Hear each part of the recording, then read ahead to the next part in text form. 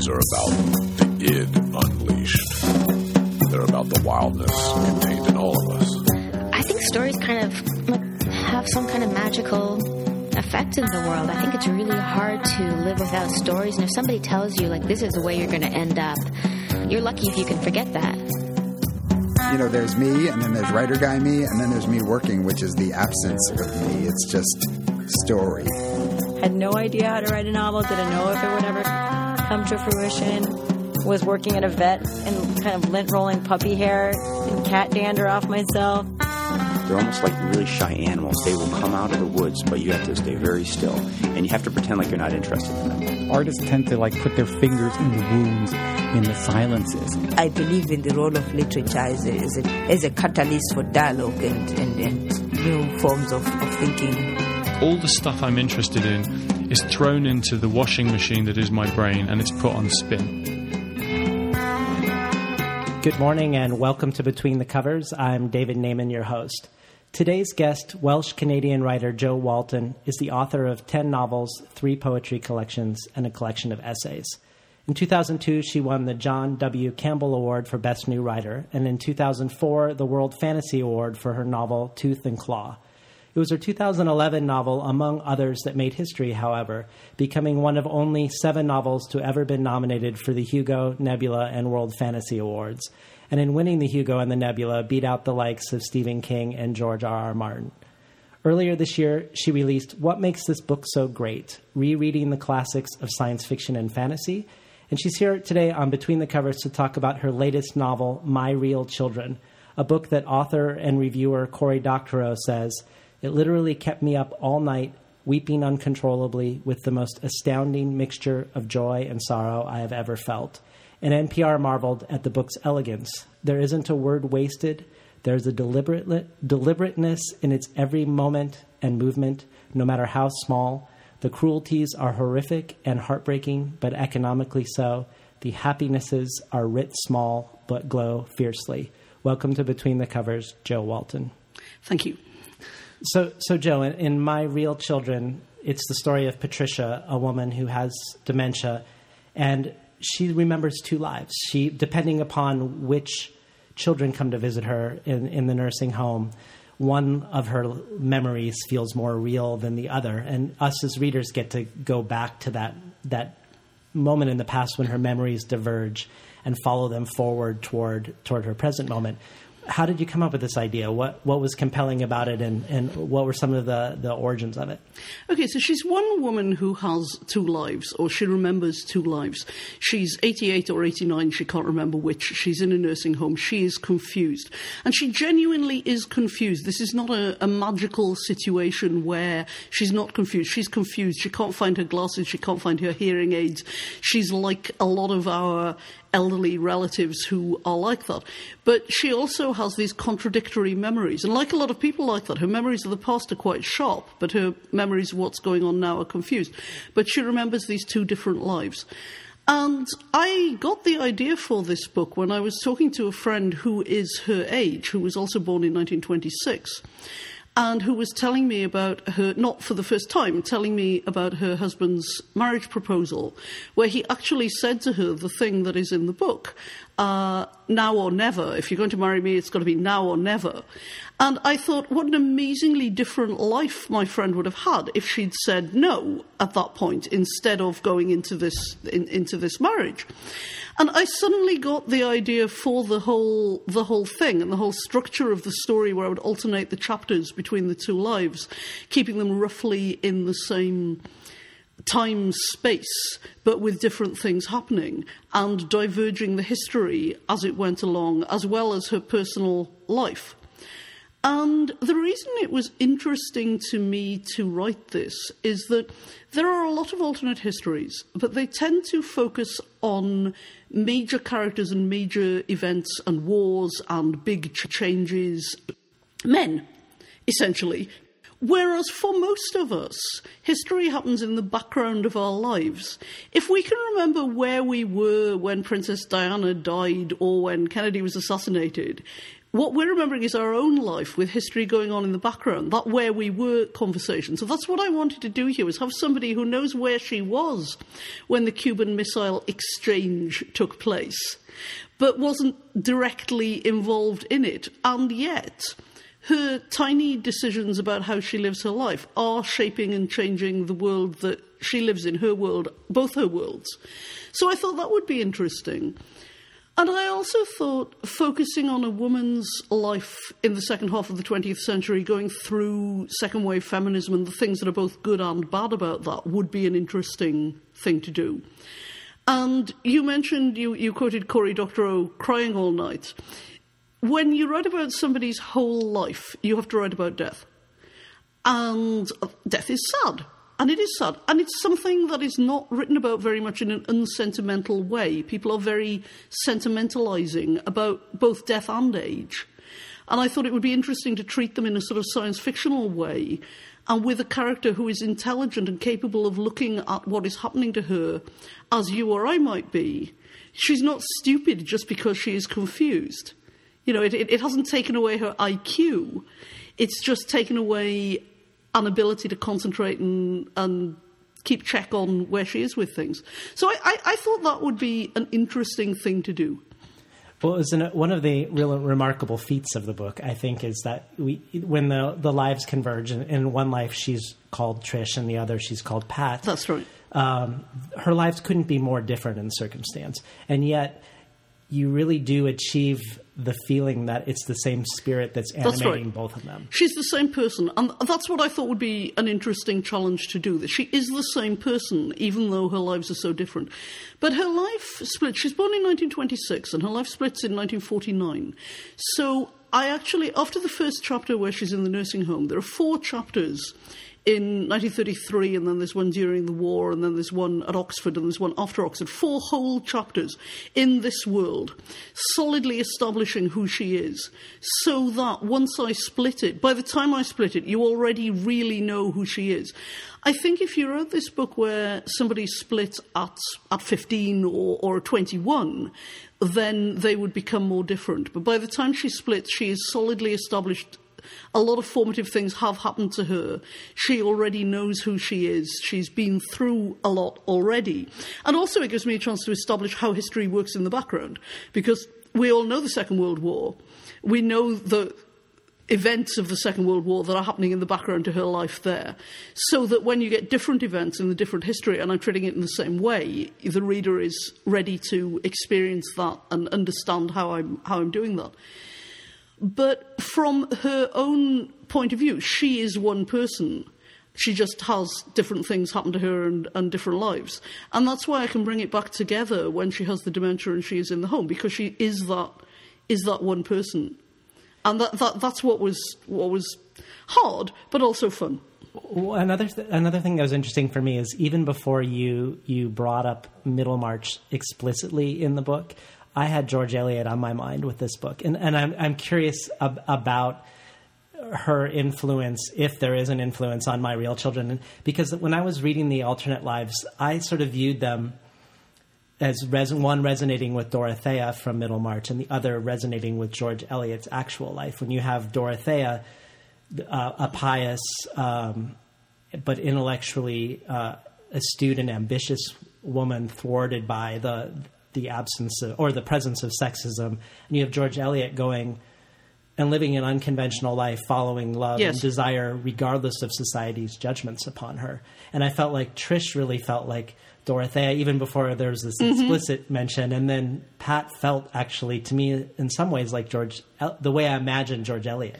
That's a really interesting comparison, and I had not thought of that before, but I'm not sure you're wrong. It was not consciously in my mind, but now that you say it, certainly, yes, I can see that. Certainly, I was thinking, I actually mentioned it explicitly, but I was thinking about Dorothea with Trish, with her typing her husband's book, right. And then she reads Middlemarch when she's doing it, and she's an English major. You know, she would think about that. So I was thinking about that, but I wasn't really thinking about that explicit thing. But yes, George Eliot got away, but she didn't let her characters get away. Exactly. Yeah, and you get the same thing with Trollope, where Trollope Trollope's female characters are all trapped, but yet his mother, and he knew this, supported herself as a writer, supported the whole family as a writer, but he never allows his female characters to have economic independence ever. And it's the economic independence thing that is significant and different there. Mm-hmm. Yeah. You have this great essay that you wrote about Middlemarch and about George Eliot, and in it you say, "What I want is stories as well written and as well characterized as Middlemarch, but with more options for what can happen." More options meaning more options than realist fiction provides. Yes. And then you also talk about George Eliot having what you call a science fictional mind and lament that she didn't actually overtly write science fiction. Well, she couldn't really, because science fiction didn't exist at the time when she was writing. Yeah, that essay is called "What a Pity She Didn't Single-Handedly Invent Science Fiction." But nobody could have done that. But it was a joke, really. But yes, yeah. But could you speak to her what you mean by a science fictional mind in relationship to George Eliot and in general?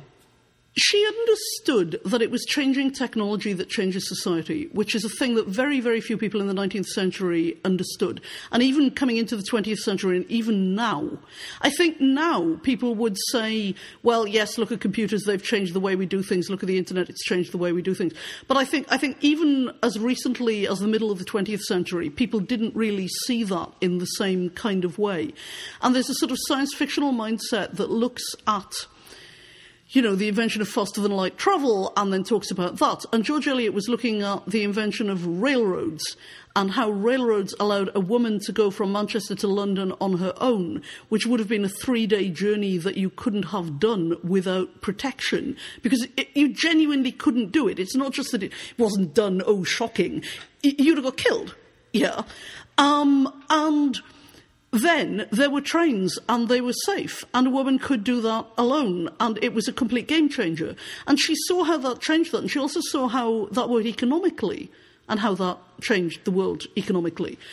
And I think that kind of attitude, it's not only science fiction writers that have that, but it is a science fictional way of viewing the present and the way of viewing history that George Eliot very much did have. And you get passages where she's explicitly talking about this and about changes. And that's just great. And it's so unusual. I mean, you'd never get that in Trollope or Dickens.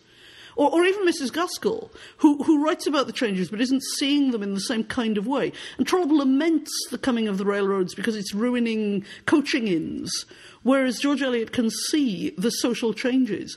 And science fiction is very much, it's not about rocket ships whiz-bang. It's about rocket ships allow us to go fast and get to places in a different time and change things. And you can put in steam trains there and jet planes and all of that kind of thing. But the difference is what it does to us. The us who are taking the trains, the us who are taking the rocket ships. That's what it's really about, and that's what it's interestingly about. In case you just tuned in, you're listening to Between the Covers, and we're talking today to Jo Walton about her latest book, My Real Children. So you mentioned that really you're foregrounding the alternate history of a person with the the actual larger alternate history happening in the background. And we do see changes from the actual history of our lives that happen differently in these two different lives. In one, we see limited nuclear exchange, for instance, between the United States and Russia over the Bay of Pigs. And, and there are other events that happen in the background, but that end up intersecting with, have implications for the protagonist. Were there particular changes that you made in the history that were particularly fun to make for you? Or not fun to make, but fascinating and interesting to make might be a better word. All of them were fascinating. And one thing I did for this book, I've written alternate history before, where I had one change point and then everything flowed from that. And with this, because it is small changes coming from her behaviour and then mushrooming in a butterfly effect kind of chaos kind of way, I wanted to have lots of little things that went differently. And I asked on my live journal, I asked my readers on my live journal if they could think of small changes for the second half of the 20th century that would produce different histories. And some people came up with some really, really fascinating ones that I would never have thought of, like the independence movement in Goa, which is Portugal owned Goa, which is a part of India. And Goa started an independence movement, and Portugal basically said, all right then, be independent, in the 70s. And it could have gone the other way and become a giant civil war with massive insurrection being put down and fighting. And somebody suggested that, and I would never have thought of that on my own. But I thought, yes, that in that world, in one of those worlds, the Goa civil war could go like that, and it could end up, a lot of different things would happen. And so, yes, I've got a lot of things like that. And I was particularly looking at non-American changes, world changes. So the other thing is, because I had two worlds to play with, I diverged them both in different directions from our world, which is the control world, as it were. So we know our history, and if we don't, Google knows our history. We can go look it up. So, for instance, the Suez Crisis in 1956, I'm sure everybody knows what happened in reality, and as I say, if you don't, Google does. But in one world there is mini-Suez, and in the other world there is hyper-Suez. And one of the results of Suez in reality was that Britain and France ceased to trust the US, because the US didn't allow Britain and France to colonially walk all over Egypt. That's essentially what happened in the Suez Crisis. And in this world where it goes worse, Britain joins the European Union right away at the Treaty of Rome, whereas in reality Britain didn't join until 1973. From 1956 to 1973, Britain was outside of it and closer to America. But in this world, Britain goes into Europe right away, and the whole European Union development is very different. And Europe becomes a third power bloc. So the Cold War carries on, and there are three nuclear-armed, suspicious of each other power blocks in that world. And in the other world, where Suez fizzles and the US isn't seen as betraying Britain and France, Britain stays much closer to the US. And also in that world then, with the Cold War, we get mini, or actually the other way around, hyper 1989, where the Soviet stuff all just sort of continues to call itself Soviet, but just gets calmer. The tanks don't go into Hungary. They don't kill the Czechs. Okay, the Prague Spring works. Everything is calmer and more relaxed, and the whole world becomes much more peaceful than us. And then in the other world, then the opposite, where they have the limited nuclear exchange, as you said, over the Cuban Missile Crisis. And so the more time goes on, the further they diverge from each other, so that by the end they are really completely different worlds. But it's crept up on both the reader and the character that she hasn't realised what all these little changes mean, which is the way that it happens in real life. You know, you don't. I'm 50 this year, and I've seen enough little changes like that as history happens. So it used to be that you could walk into an airport with your friend and go right up to the gate with them. At Easter 2001, you could do that. Now that is unthinkable. So those kinds of changes in the way we live and the way that we think about the normal things that we do just happen. And with this book, I got to do those kinds of changes happening twice in two different ways to the same character. And you mentioned earlier about second wave feminism, and you do that also with these two divergent trends in terms of looking at Trish and looking at Pat and when their lives intersect with feminism. That's right. And how a late, like with Trish, we don't see that intersection happen until her kids have grown up. And she is really under the thumb of the most brutal form of sexism, or a very brutal form of sexism, whereas Pat, living a much more unconventional life, is really pushing up against boundaries of gay and lesbian rights. That's right. And it's very fascinating to see how those, just the timeliness of when that happens in a person's life can change a trajectory. Yeah, and also Pat and Bea, as a couple, have a very easy time of it in many ways for a lesbian couple, because they're financially safe, their career safe, And everything is pretty good until B has her accident, and suddenly they've got social workers involved, and they've got people looking at them in a dangerous way, and they are afraid because in their world things are worse on that front as well. Or actually, they're not any worse at that moment than they were in Britain in reality at that moment, but later they are worse.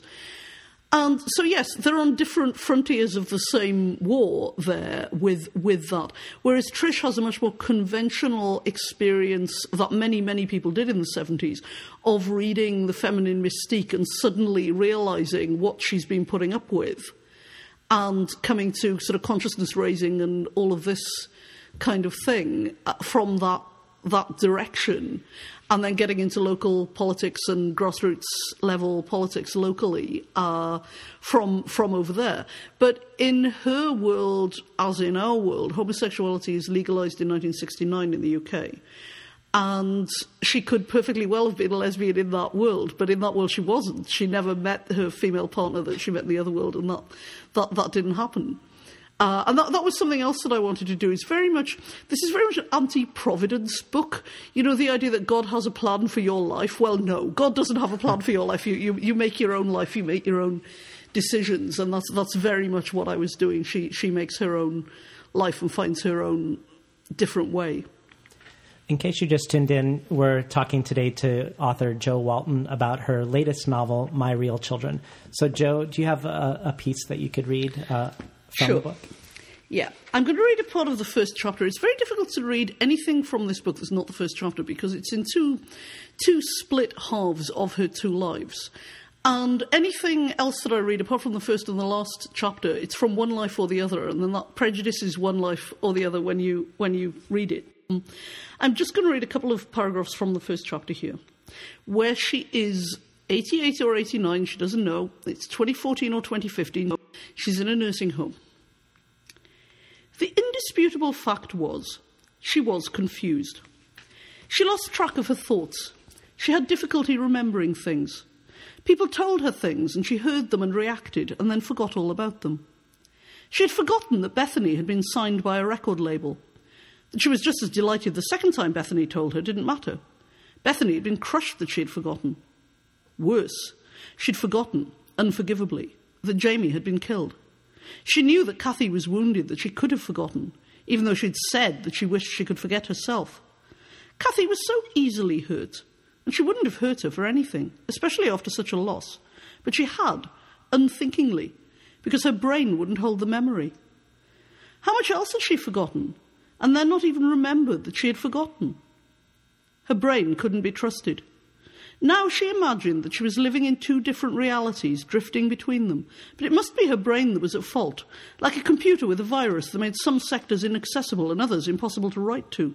That had been Rodri's metaphor. Rodri was one of the few people who would talk to her about her dementia as a problem with potential fixes and workarounds. She hadn't seen him for too long. Perhaps he was busy. Or perhaps she'd been in the other world, the world where he didn't exist. If there were two worlds. If there were two worlds, then what caused her to slide between them? There weren't two times. It was the same year, whichever year it was. It was just that things were different, things that shouldn't have been different. She had 4 children, or 3. There was a lift in the nursing home, or there was only a stair lift. She could remember things that couldn't simultaneously be true. She remembered Kennedy being assassinated, and she remembered him declining to run again after the Cuban Missile Exchange.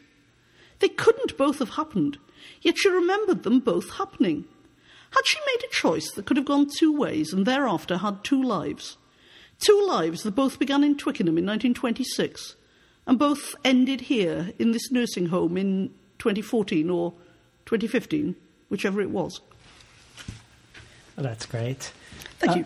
So you're a big rereader, and your book of essays, what makes this book so great, is a lot largely books that you've reread. Yes, it's all about rereading. And in a way, the way you've written this book, you provide a way for us to reread Patricia's life. So we read it and reread it. And I was curious, what are the pleasures for you around rereading? Well, I like like reading new books too, but I like rereading because I know what I'm going to get. It's not going to disappoint me. It's not going to be new, but I know that it will be like visiting an old friend can be better than making a new friend, exactly the same way. Reading an old book can be better than reading a new book, because I'm not going to be surprised, but that's also good. I'm not going to be let down. I'm not going to be surprised. I can enjoy it at a slower pace. I can follow it along because I'm not worried about what's going to happen to the characters I know. I'm not going to race through it to find out in worry about them. I'm going to read it slowly and savour the prose and enjoy what's going on. I often say that if I read something only once, that means I didn't like it. My real reading of a book happens when I read it for the first time again. My second read of a book is the real read of the book, when I already know the plot and I know where it's going.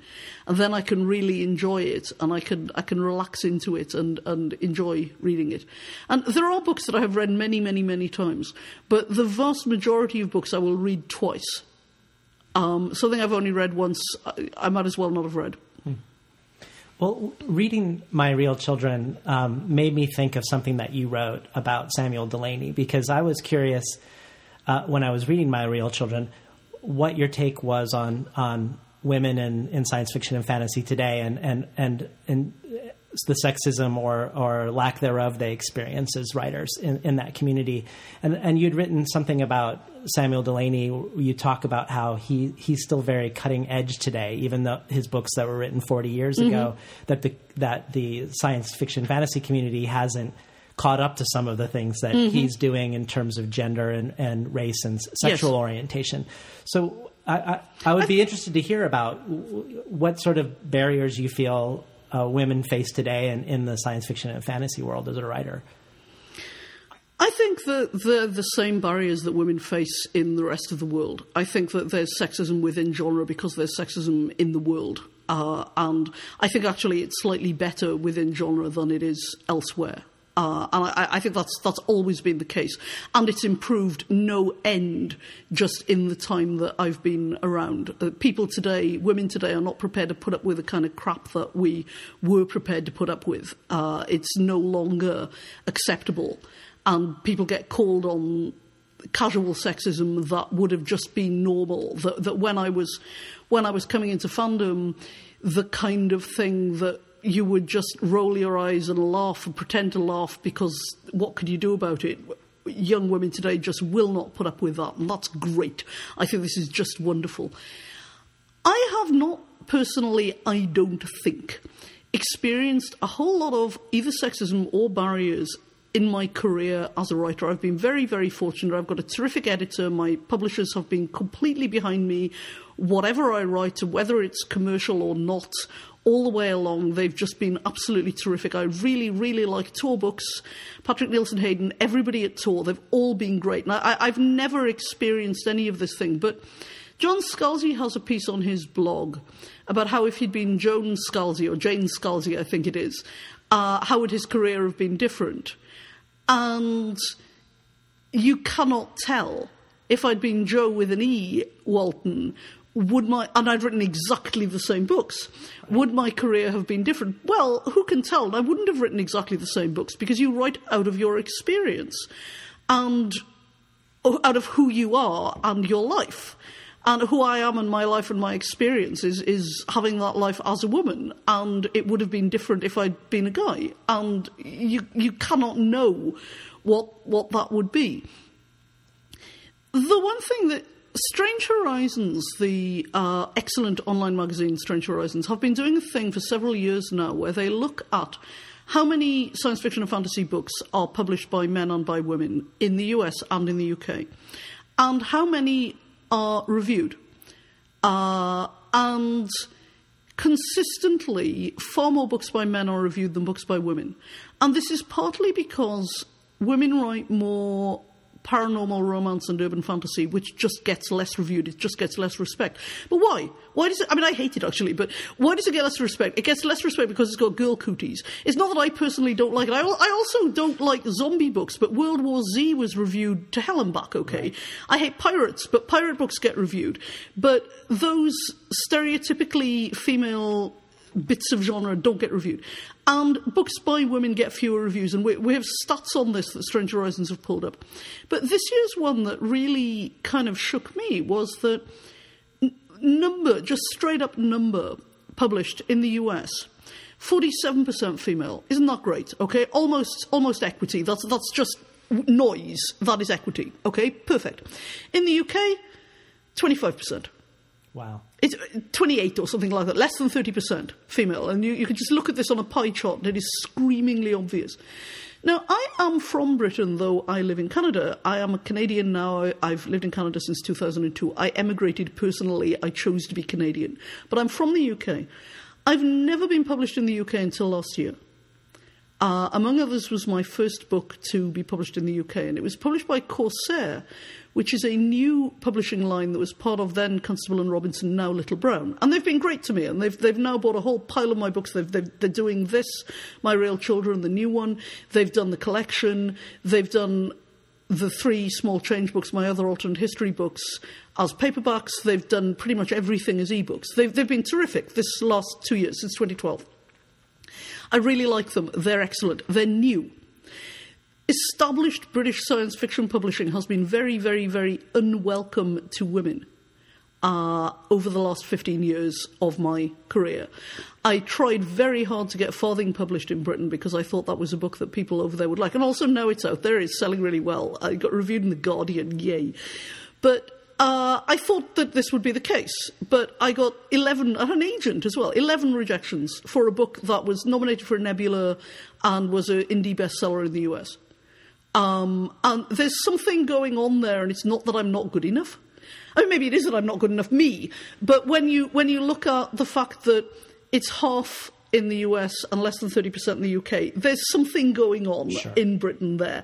That is sexism, and I don't think you can kind of deny that is actually a problem. But in any individual case for any individual person, it's very, very difficult to put your finger on whether it is sexism or whether it's just that you're personally not quite there, or whatever it is. Market tastes are different, and that's what they say. But when you look at it overall with stats like that, I don't think there's all that much sort of argument left to be had that there's actually something going on. And again, with the reviewing as well. Well, let me ask you an easier question. What authors come to mind that you feel like aren't should be considered in the sci-fi fantasy canon, but perhaps because they're women aren't considered the Samuel Delany or William Gibson or China Miéville and should be? Yeah, that's a really good question. The only women who are considered really to be that canonical are Ursula Le Guin, Joanna Russ, less so these days, and James Tiptree Jr. Maybe Margaret Atwood. Well, Atwood from outside of the genre, yeah. But within genre, so William Gibson was your example there, okay. The year before Gibson won Everything in Sight with Neuromancer, C.J. Cherryh won everything with Down Below Station, won the Hugo. And C.J. Cherryh has continued to have a very, very successful career, publishing loads of books. She won another Hugo in 1988, but she hasn't won anything since 1988. And she's got a great career. She's a wonderful writer. She's one of my favourite writers. But she's not somebody that most people would mention in their top 10. She's not got the kind of recognition, neither the kind of mainstream broad recognition that William Gibson has, nor the within genre, one of the people who comes to the tip of your tongue recognition that you would expect for somebody who is just that great. And she's a wonderful, wonderful, core, hard science fiction, space opera, terrific aliens and spaceships genre science fiction writer.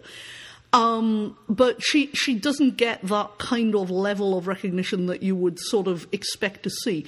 And another, I mean, again, top of the trees writer, she's won a whole bunch of Hugos. Lois McMaster Bujold. But she's not a household name. And again, I think she's an absolutely terrific writer. And I could keep going for hours here with really, really good women writers who have not had quite the recognition they ought to have. But if you just look at those two, I think that they ought to be in everybody's top 10 of writers of the last 30 years. But they almost certainly wouldn't be. Even though they've got the sales and they've got the recognition, or at least some recognition, but they're not spilling over, they're not coming to people's minds when they talk about it. That's where sexism is. Very few people want to be sexist. But you've got your canonical examples, you've got your formed canon, you've got the people who are part of canon, and then you've got people who fall out. Even when, at the time, they got a lot of recognition, they fall out of the story when the story's being told later. You forget they exist. So Marion Zimmer Bradley, she was huge in the 70s. Her Darkover series was one of Door's giant sellers in the 70s and 80s. And Mists of Avalon was, I think it sold the maximum number of copies any book has ever sold in trade paperback or something like that. And yet, nobody would really be thinking of her as one of these people who was forming the genre then, even though she absolutely was. Mm. And there's a whole pile of people exactly like this. But I think now people are more receptive to not just women, but writers of colour as well. I think that people are more wanting more diverse voices. And that's terrific. But I think there actually is a movement towards that. And it's great. So let's talk a little bit about your process. While you're a big rereader, you're not a rewriter. No. So can you tell us a little bit about which seems like an unusual approach in the sense that you don't do drafts? Sometimes I do drafts. You do? Every book is different from every other book, and I do rolling rewrites when I am writing. I will go back and change things. I don't usually do drafts, but I have done drafts. The book, not this book. I've got 2 books coming out next year which have had drafts. I always say you do not learn how to write. You learn how to write the book that you're writing, and the next book will surprise you, and you'll have to write it in a different way. And that's certainly been the case for me. Yeah. But while I like to reread, I like to read the same book again. I don't like to read a book that is a faint variation on a theme of a book that I've read before. So I also don't like to write a book that is a variation on a book that I've written before. So all of my books are different. All of my books are in different subgenres because I get tired of doing the same thing. I feel, okay, done that now. Right, let's do something else. Bored now. So all of my books are different from each other. And that's both a strength and a weakness, because sometimes people will really like one of my books and they would wish I would write more like that, but I don't. I write something else. Well, one of the things I really love that you touched on earlier is that you have this symbiotic relationship with your fan base in terms of research. Mm-hmm. So you use your LiveJournal followers. Yep. And ask them questions as you're writing to help you make a world and do world building in terms of getting some of the maybe smaller facts correct. Yeah. Could you talk us a little bit more about that? I call them correspondents rather than followers because I feel it's more equal that way. That's what I think about them. They're great.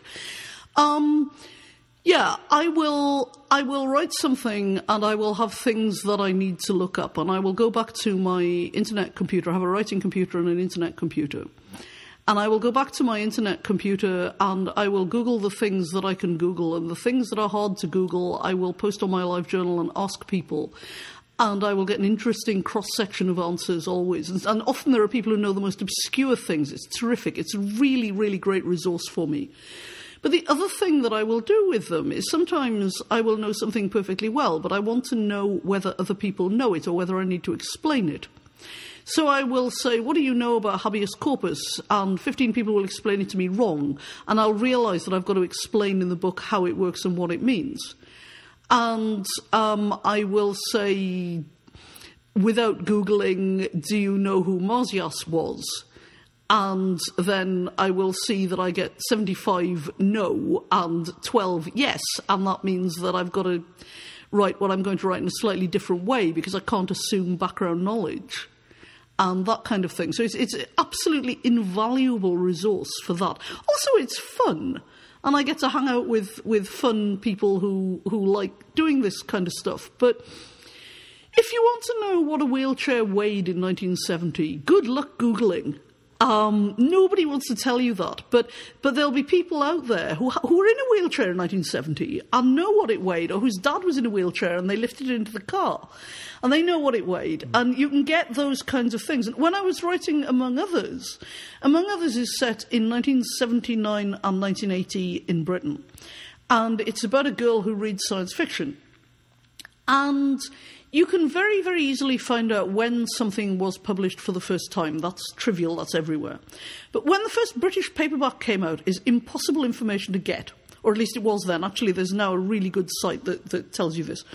But right then, it was really hard to get. So unless I personally owned the British paperback, which I often did, but if I didn't, if I'd got rid of it, then it was very hard to get. So I would ask this on LiveJournal, and people would tell me because they'd have it. You know, they would open up the book and they'd say, Fontana did it in 1978 or whatever.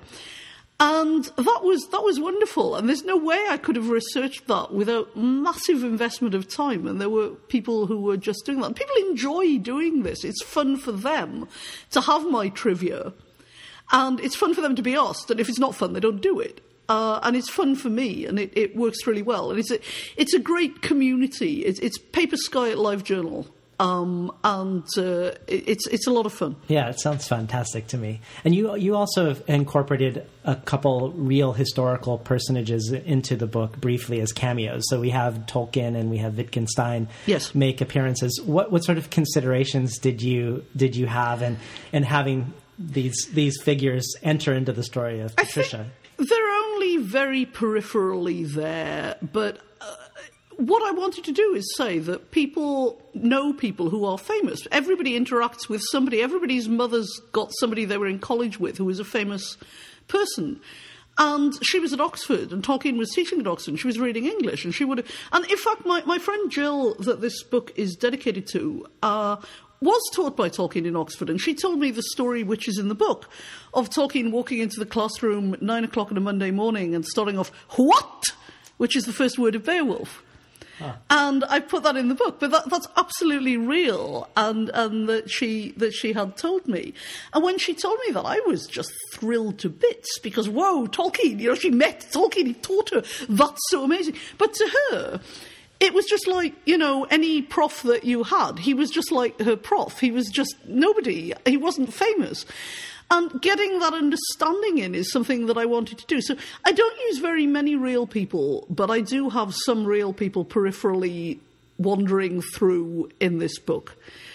And in my new book that is coming out in January, The Just City, I have more real people. That's the first book where I've ever really had a significant use of real historical figures, and it's difficult and strange, and I feel odd about using them.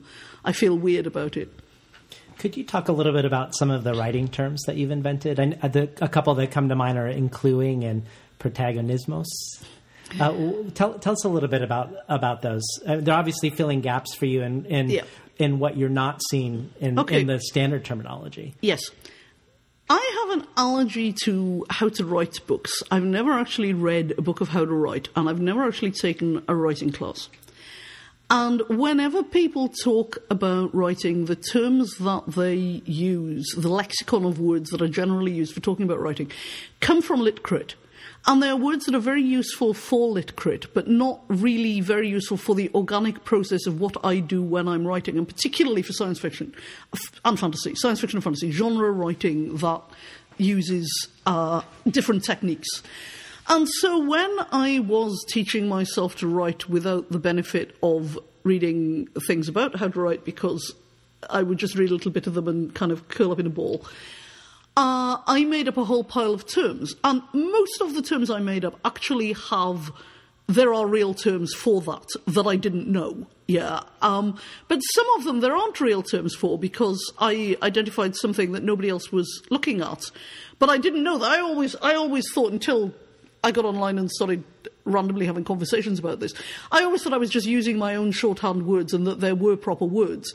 And then I found out that there weren't. Incluing, which is the most useful to people, is the process of scattering little pieces of information into a text that people can put together themselves to assemble a world or what's going on or whatever. It's so you do not stop the story for exposition. You just put in little pieces of stuff. So if you say, I was walking along and my red shadow was falling on my blue shadow, giving a purple stripe, then the character is just talking about looking at their shadow, but the reader knows there are two suns or that there's something odd going on with shadows. And the reader puts that together, and then later on when you say the blue sun was rising, the reader thinks, there are two suns. And the reader stores up these pieces of information and puts them together. The reader is joining with you in building the world and the story and the background. And genre readers like doing this. It is how you can distinguish a genre reader from a non-genre reader. A non-genre reader will think that this is boring and stupid and they have to remember everything and they don't like it. And a genre reader will think, yay, this is fun. And that is including. Protagonismos is the quality that a protagonist has that makes them the kind of person that a story is about. You can't tell stories about boring people. You can't tell stories about people who don't have this quality of having stories happen to them.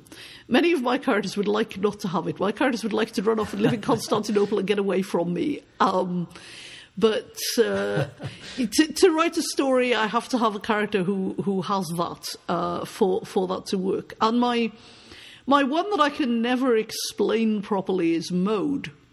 And mode is a word that musically means something, okay? And I took it from music. But what I mean by mode is the position that you, the writer, take with regard to the text. So it covers things that are like style and like what point of view you use and what tense you use and things like that, perfectly straightforward things. But it also covers things like how funny you can be and how seriously you are taking things. And it's where you're standing with regard to the text. And mode is something that it's what I need first. I can't do anything if I don't have mode. And it's something I find very, very difficult to get across to people what it actually is in my mind. That's the one that's always difficult to explain and for people to get. Yeah. So on your website, you say that you'd like to live to be 99 and write a book every year. Yeah, that's my plan. That's my new plan. That sounds like a great plan. Yeah, I like this plan. So tell us what we can look forward to. You just tipped your hand a little bit about an upcoming book. Maybe you could talk, if you're willing to talk a little bit about it, and also what you're working on now, too. Okay, well, I have 2 books coming out next year in January and June, which are related. They are part of the same thing. And the overall name for this thing is Thessaly, but the books are called The Just City and The Philosopher Kings. And they are about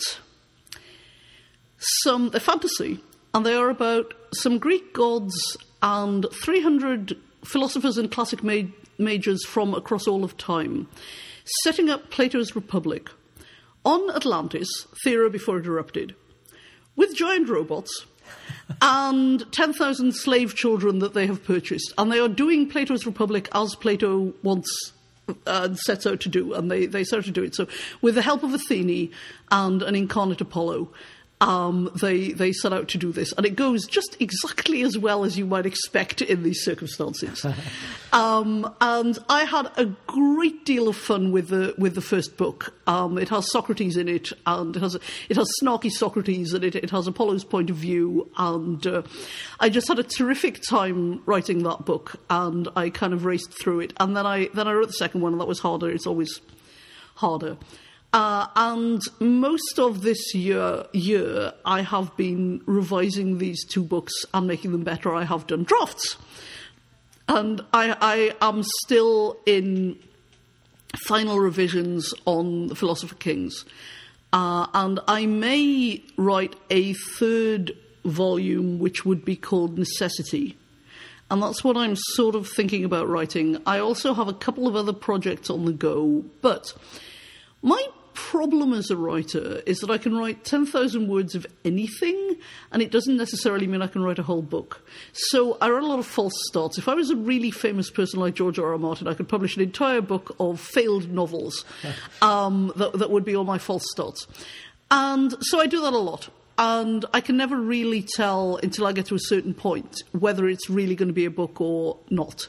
And even with Necessity, which would be the third book of Thessaly, if I can write it, I don't know yet whether I can write it because I've not written it. So I get a certain way into a book and I think, yeah, okay, I'm not going to stall out now. But often I do stall out, so I have to be careful with that. So I could tell you lots of things that I'm sort of writing and sort of thinking about, but it wouldn't really be very profitable for anybody because some of you would want them, and then maybe they would never happen, and then you'd be sad. But if you read my life journal, you will get to hear about all kinds of stupid things that I work on from time to time, and will probably never finish. They're all your alternate histories. Yeah, my alternate novels. Yeah. My son was joking about this book, about my real children. He said, last time you went on tour, you took me, but this time you're taking your real children. Well, it's great having you on Between the Covers today, Jo. Well, thank you for having me. It's been a lot of fun. We're talking today with Jo Walton about her most recent book, My Real Children. You've been listening to Between the Covers. I'm David Naiman, your host.